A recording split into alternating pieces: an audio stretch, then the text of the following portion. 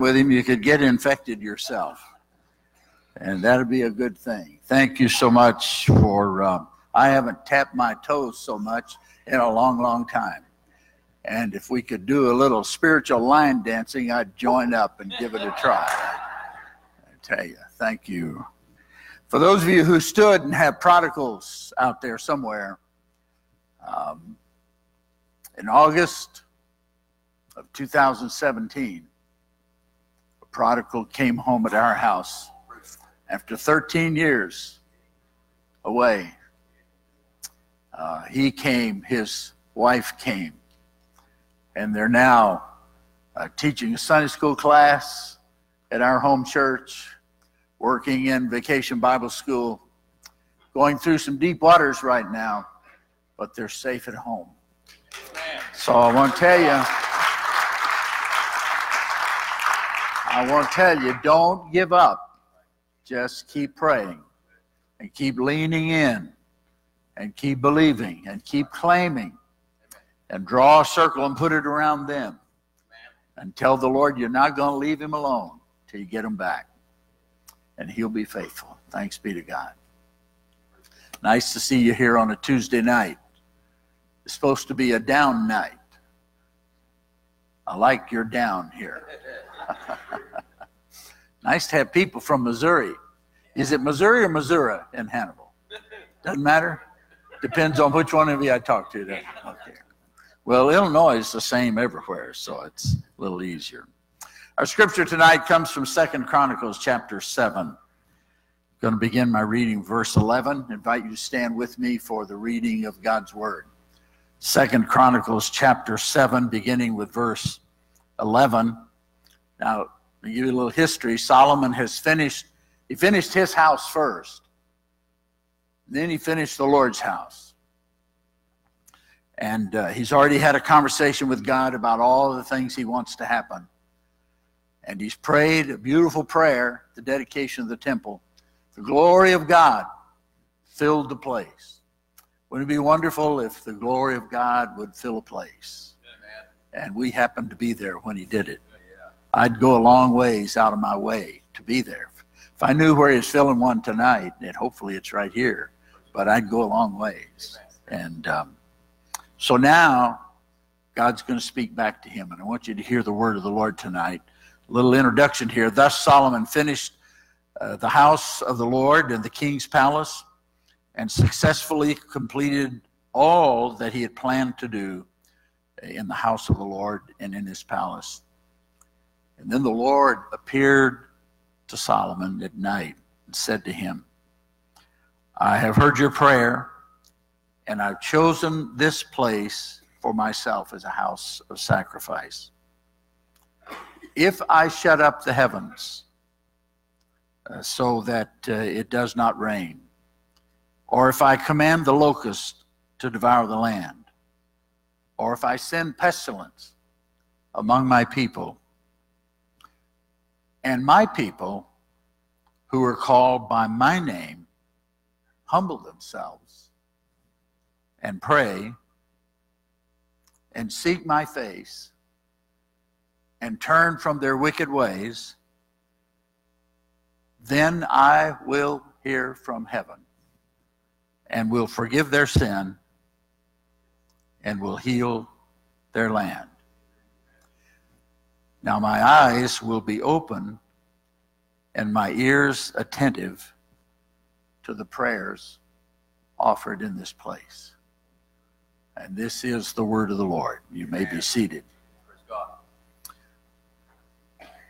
Those of you who've been here throughout these services know that the Lord has called me at this stage of my life into something more. He's asking more of me, and he's offering more of himself to me. He's the God of immeasurably more. He has whetted my appetite for more. I'm hungering and thirsting more than I ever have in my life, and seeking to know him better and walk more closely to him day by day. It's quite an adventure for me, and I'm thrilled to be on this adventure at this stage of my life. And last night I reminded you that the God of immeasurably more who offers us more, is now asking what I'm calling immeasurably more from us, a full surrender and a full sacrifice. That's what he's calling forth from us. He's given so much, now he's asking us to reciprocate by yielding ourselves completely to him. And tonight he's extending another invitation to us as his people. And that's to be difference makers. Brother Marcus has been reminding us that he wants to be an atmosphere changer. And God is asking all of us to accept the invitation to change the atmosphere. I've never kept track of a lot of dates, things like that. I never have journaled. I've got several journals that I bought to journal in, and I started. But I declare, I just got to thinking, I'm not sure I want people after I'm dead to be reading something that I was thinking on April the 3rd and wonder what in the world was wrong with him then. So I don't journal. If you do, I applaud that. You're more courageous than I. If I did journal, I'd burn them all, have them cremated with me. I'd do something with them. But I've never journaled. I don't keep track of a lot of dates. But there are some dates in my life that are particularly meaningful to me. Some encounters with God that would go back. Grew up in the church, and I was saved so many times I can't really tell you the time it really took. Like so many who grew up in the church, we lived in fear of hell and the devil and all that, so we sought God a lot. I don't think that was unhealthy. I liked it better then than when we don't seek him hardly ever. I think it's better for children to learn to seek God over and over again than just never to move and never to seek him at all. I'm glad for that, because one day it stuck, and then when I was a junior in high school, between my junior and senior year at West Texas Camp in Glen Rose, Texas, I surrendered my life fully to the will and purpose of God. And I've never been the same after any of those encounters. But there have been some other times when God has slipped into my life quite unexpectedly and almost uninvited, but he did. We had revivals when I was pastoring in Olathe, Kansas at our college church, and we had Sunday over Sunday revivals, and we had chapel services every morning and then services at night. So we had 16 services from a Sunday to Sunday. It was hard work. It was hard work for the people who were preaching and singing, and it was hard work for the people who were coming and listening. It was just a hard time, hard work. It was expensive in time and energy and sometimes in money for people to set aside opportunities to be there and to be in revival. Twice while I was pastoring, they asked me to preach that revival effort. And the last time was in 2005. And on March the 5th, 2005, we had our 2 Sunday morning services. And God had just been with us all week, and so many good things had happened. And I was walking to my car after the service. Most everybody else was gone. I was always late getting out of church. And so I walked into the car, and as I got close to my car, the Lord spoke to me in a voice louder than one I could hear audibly. And he said, "You have had a good week." And I said, "Yes, Lord, we have." And he said, and this is one of those times when the word more comes back into my life. He said, "Would you like more?" And I said, "Yes, I would." Well, then he said, I want you tonight when you get up to preach to tell the congregation that beginning tomorrow night, you and Patty will be at the church every night of the week at 7 o'clock for at least an hour of prayer, and invite them to come. And then you'll have a Saturday prayer and fasting time at 11 o'clock. And you'll keep all the other prayer meetings that you have in the life of the church. And I readily agreed. I went home that afternoon. I got to thinking about that, and I thought, that's really hokey. I'm not going to do that, because I don't want to go to church every night of the week and pray an hour. I just don't want to do it. So I kind of put it out of my mind. But when I got up to preach that night, I found myself saying, and I hadn't even talked to Patty about this, so it was quite a surprise to her. But I said, God spoke to me today and told me that Patty and I should be here every night of the week at 7 o'clock for at least an hour of prayer. And I want to invite you to join us. And they did join us. There were over 600 people that were participating in those prayer meetings on the different nights of the week and the other prayer meetings that we had. And it changed the culture of our church family. There was more, and God responded and poured more into our lives. It was almost a magical season when people would walk in the door that had no reason to walk in the door, and invitations were given, and people who were there the first time made their way and were wonderfully saved and went on to be sanctified and went on to become important members in the life of the church. Just a glorious time. A great moment when God spoke into my life. And I wrote that down. I took note of that. God spoke to me, and I responded in obedience. However reluctantly I did it. I did it, and God honored even my reluctant obedience in order to accomplish his will. Then on January the 29th of this year, we were in Hernando, Florida for revival, and the pastor there had asked everybody to read 2 Chronicles 7:14. And so I had been reading it and weaving it, if I could, into the services. And on the 29th, I woke up very early, and I've developed a habit over the years to make God my first thought in the morning. I shared that with you the other night, and God my first conversation, and then my first read. Just try to have a pattern of that. And I began to talk to the Lord, and he began to talk to me about 2 Chronicles 7:14. And I discovered something that I'd never known before. I've always thought this passage was about prayer, but I don't think it is. That's not the main subject here. The main subject here is my people. It's my people. If my people, then I will. We spend a lot of time pointing at the culture, and the culture's in an unholy mess, and we know that. And we're critical of the culture. But the culture's just behaving the way cultures do. The world's just behaving like the world does. They're doing what comes naturally to them. The problem is not on the street. You know where I'm going with this, don't you? The problem is in the church. The world is doing a better job of being the world than the people called by my name are doing at being the people of God. Now, please don't take that as an insult or a harsh criticism. It's just a reality, and I think deep in our hearts we all know that there's some truth to that. So my people, that's the secret here. My people are God's timeless, simple strategy for saving the world. My people. He has no other plan. There's no other plan in Scripture laid out except my people, the people called by my name.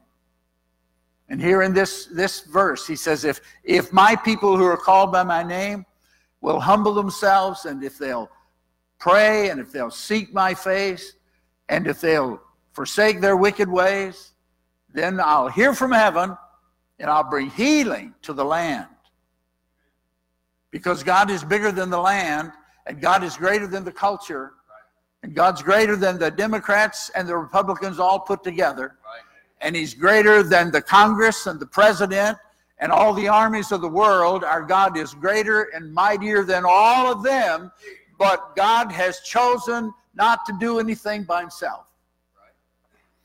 Over the past few years, I've come to believe three things about God, and I say it nearly everywhere I go. I believe that our God is always up to something. He just doesn't tell us what he's up to. And I believe God always has a plan. You know, he speaks these ridiculous ideas into our minds. You have had one of those ridiculous ideas. You've been sitting in church sometime and the preacher's preaching, or Marcus is doing a cartwheel, and you just get an idea in your mind and you think, that's what I ought to do, but you don't do anything about it. That's a Spirit of God speaking into your mind and heart to take on something for his kingdom and for his glory. And that happens more often in corporate worship than any other place. And those thoughts come to us, and we just think of them as fleeting thoughts. But that's the Spirit of God speaking into our lives, offering us an opportunity to be a part of something really dramatic and something really beyond our imagination. God's always up to something. He always has a plan, but he seldom works alone. He's always looking for volunteers. If evangelist Mike Benson were here tonight, he'd say, now I'm recruiting tonight. I want you to know I'm recruiting. And when he comes to the invitation time, he stands right here and he says, all right, I'm looking for volunteer number 1. Who is it? Come on, volunteer. And then volunteer number 2. And then volunteer number 3. I'm not going to do that because I don't have the courage that Mike Benson has. And besides that, Mike Benson's always carrying a gun. So he can make some things happen if he has to. He's got a secret weapon. But I am recruiting tonight. I'm recruiting people to respond to the initiative of God as he speaks into your life. I'm not asking you to teach a class or join the church or anything like that. I'm just asking you to listen to God. And if God speaks, then be open to respond in obedience to his call. You remember Genesis chapter 18 and the story of Abraham and Sarah? Abraham has had a vision from God. He's been in the presence of God. Wouldn't you like to be Abraham and be able to just sit down face to face with the Lord and talk to him? And Abraham's having this conversation with God, and I'm not exactly sure. When you read it, you don't get a lot of explanation. You just move through the story. And suddenly there are 3 men coming toward him. And Abraham recognizes that these are people from God, so he invites them in. He tells Sarah to fix some lunch, and he washes their feet and comforts them and tells them he's so glad to see them.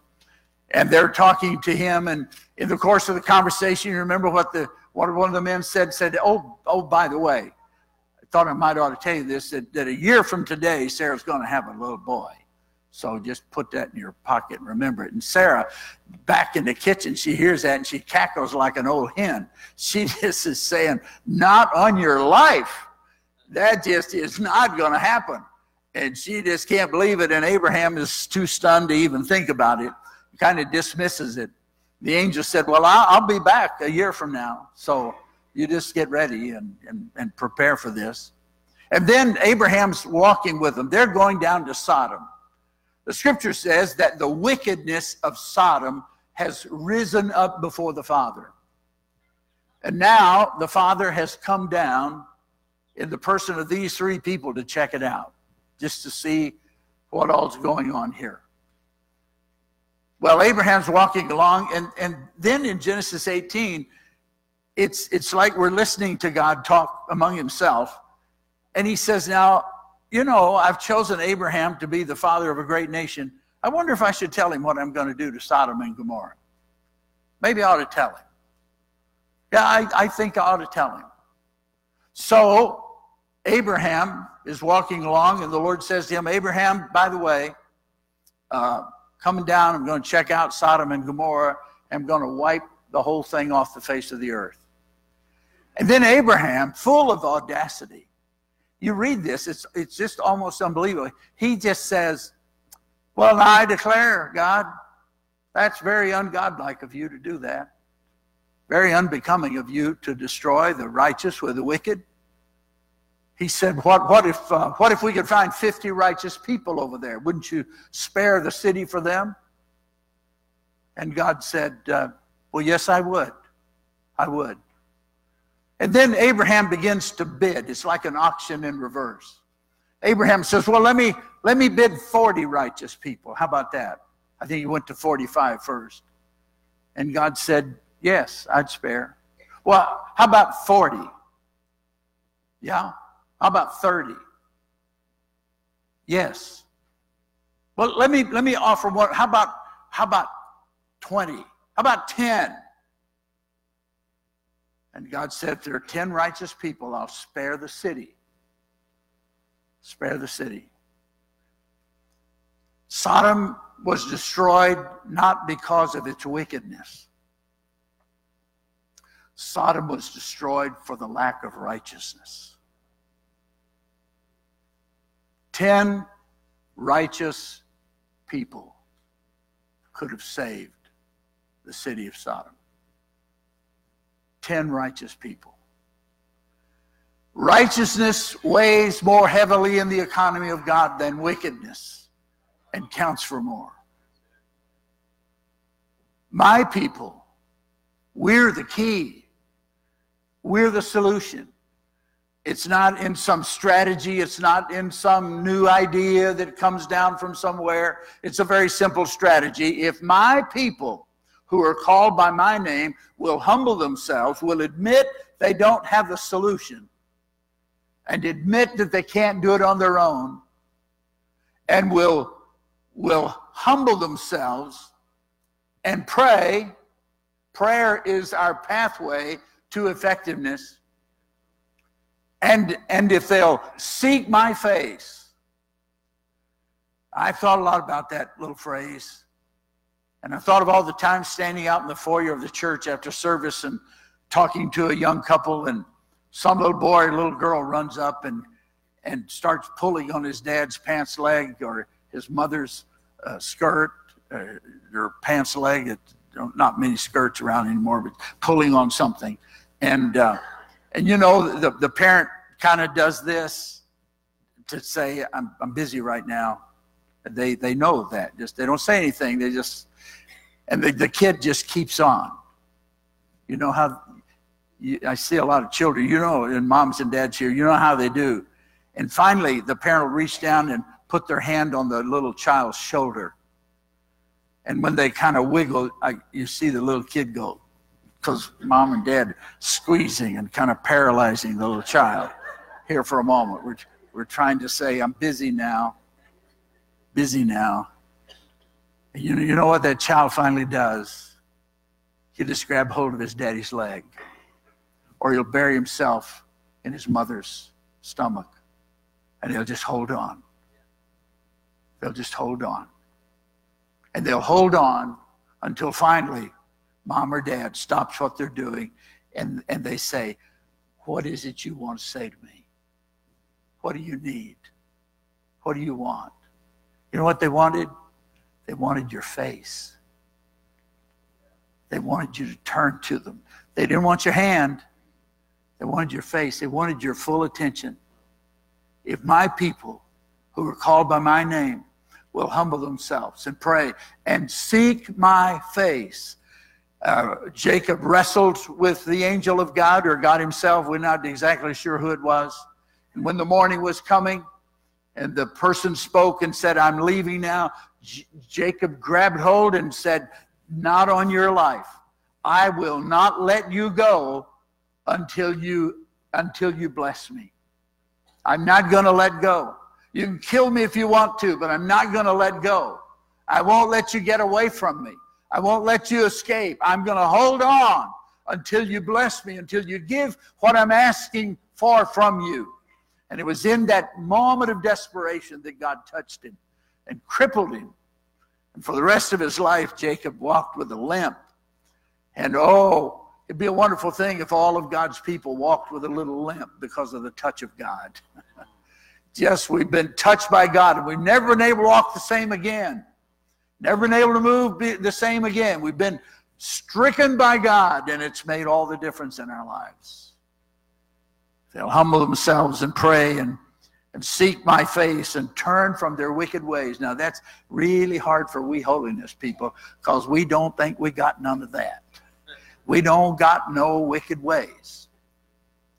And I'm not talking about the patterns of sin with which we live. I'm talking about the sins of omission and the sins of commission, the angry words that are sometimes spoken, the intentional neglect of someone because we just don't want to be bothered at that time. The promises we've made to God over the years and haven't kept because we've kept them a secret and never told anybody. So it was easy to set them aside and go on about our business, just business as usual. Confess, turn from, stop being that way with God. He said, I will hear from heaven and I'll bring healing. I'll bring healing. I still believe that. I still believe that. I believe God wants to do that. But I think God's waiting on my people. He's not waiting on the world to reform. He's not waiting on the next president to unite the country. He's not waiting on that. All of that's incidental to God. What God is waiting for is for his people, and not only the people in this room, but all of his people, to hear his call and respond to his call and accept his invitation. Do you realize how valuable you are in the economy of God? We're the deal breakers or the deal makers. We're the ones that can open the floodgates. We're the one that can release the power of the Holy Spirit. He's just waiting on us. The Lord's hand is not shortened, and his ear is not heavy that he cannot hear. He's just waiting on us. Praise God. Waiting on us. You say, well, I'm not a preacher. I'm not talking about preaching. I'm talking about living winsomely, courageously, sharing your faith, not telling other people what they ought to do about their lives. We're so good at telling people, if you just quit that and quit that, you get your life in order. Well, many of them already know that. What they don't know is there an answer? The best thing to do is to say what Sarah said the other night, and I don't see her here, but she's here, but she stood up and said, God delivered me from sugar. Now, to me, that wasn't a very happy thing. But she's happy about it, and I'm happy for her that she's happy about it, and I'm just asking that he doesn't have to do that for me, because I kind of like sugar. But if he asked me to, I would be delivered. I'd be a reluctant delivery, but I would be delivered if that's what he wants from me. You know, God is delivering us for a purpose. And it's not drudgery. This is not hard, awful, terrible thing to do. This is just releasing ourselves into the thing God's called us to, that he's already gifted us and equipped us to do. You're already equipped to do what God's inviting you to do. And the great invitation is just to step out. I want to tell you about a lady who heard that invitation years ago. Her name is Maureen Hastings. I think, do you have that picture of her? Is it on that? It's not there? Oh, shoot fire. Well, that's about as close to cussing as I get. Well, I have a picture of Maureen. She's 80 years old. She lived in Bell, West Virginia, and Patty and I were on our way to an assembly. And we went by to see Maureen because her husband, Don, and his wife, BK, and their children served with us. Her son, Don, her husband was Bill, and he was crazier than Marcus. I'm telling you, he and Marcus would have killed each other with stuff. Yeah, y'all would have run each other crazy. But Bill, Don, and BK served on our staff for 10 years at 3 different churches. So they're just like family to us still today. So we stopped by to see Maureen, and beautiful lady, 80 years old. And so we're getting ready to leave, and she said, oh, wait, before you go. And she got out a book, just a regular little blank, kind of like you're supposed to journal in. I've got one of those books already that I can do, that I haven't written anything in. But she said, I want you to trace your hand right here. And so Patty traced her hand and signed her name, and I traced my hand and signed my name. And she said, now, every morning from now on, I'm going to put my hand over your hand, and I'm going to pray for you. And she said the same thing to Patty. And she had the names of our children and grandchildren. So their complete anonymity. You didn't know Maureen was doing that, did you? Every day. She said, it takes me most of the morning to get through these books. But I just put my hand over your handprint, and I pray for you. If my people So you don't have to go out in open warfare. This is a spiritual battle. This isn't something we're going to fight on the street. This is something we're going to fight on our knees. That's where we're going to encounter this, and it's hard work. Maureen said, it takes me all morning. But she said, you know, I don't have anything better to do than that. Now, that's not true for everybody. Some people have to go to work and all. I know that. I'm just illustrating. Here's one of God's, my people, who heard him offer to her the opportunity to take up a place in making the difference. She had 2 books like that.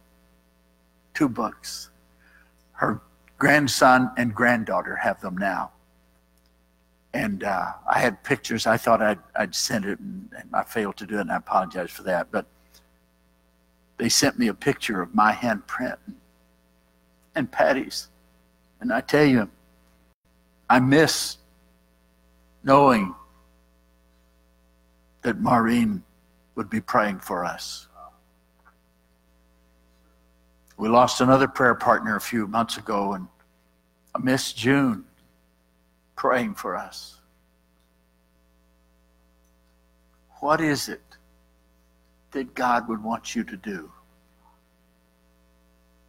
My people. What is it? What is it that you think God might want you to do? Lady in Olathe came to me and said, Pastor, you know, I went over here to another church and they have this thing called Mothers of Preschoolers, MOPS. She said, I think we ought to have one of those here. And I said, I do too. And I said, I know somebody who could do that. Oh, she said, wonderful. Who is it? And I said, well, it's you. She said, oh, no, I couldn't do that. Well, I said, he talked to you about it, didn't talk to me about it. I'm not going to do it. If he'd wanted me to do it, he'd have talked to me. He'd talk to you. Well, she said, I can't be up front and all that. I said, I'm not asking you to be up front. I'm just asking you to do what God's called you to do. If he had wanted somebody else to do it, he would have talked to somebody else. He's talked to you about it. So get with it. Get you some help if you don't want. You know, Moses had to have Aaron. He didn't want to talk to people, but turned out to talk pretty good, didn't he, before it's all over. So they have a MOPS program now in Olathe, Kansas. That wasn't my idea. It never crossed my mind to do something like that. So God had to speak to one of his my people. Every great ministry that started where I've served as pastors was born in the hearts of one of God's my people. And they came to me and said, we ought to do this. And I said, you're absolutely right. And I know a leader. Oh, wonderful. Who is it? And I'll go talk to him. I said, well, there they are right there. You're the one. And those are the ministries that last forever in the life of a church. You don't have to pump it up. You don't have to do anything. When my people get harnessed in the kingdom of God, that makes all the difference in the world. So I'm looking for volunteers tonight. My people, I want you to stand with me. Marcus is going to come, and in a moment we're going to sing that chorus, more. Lord, I want you more. And my first phase of the invitation is this. If God were to speak to me, if God were to speak into my life and say, I want you to do this, and maybe it would be something like, I want you to get you a book. Start getting people's handprints. Put your hand on it every day. There are a lot of our people, retired people, who could do that. And I used to tell our retired people, you know, you really need to do more than go look at the tulips in Michigan once a year. There's probably something more after retirement than that.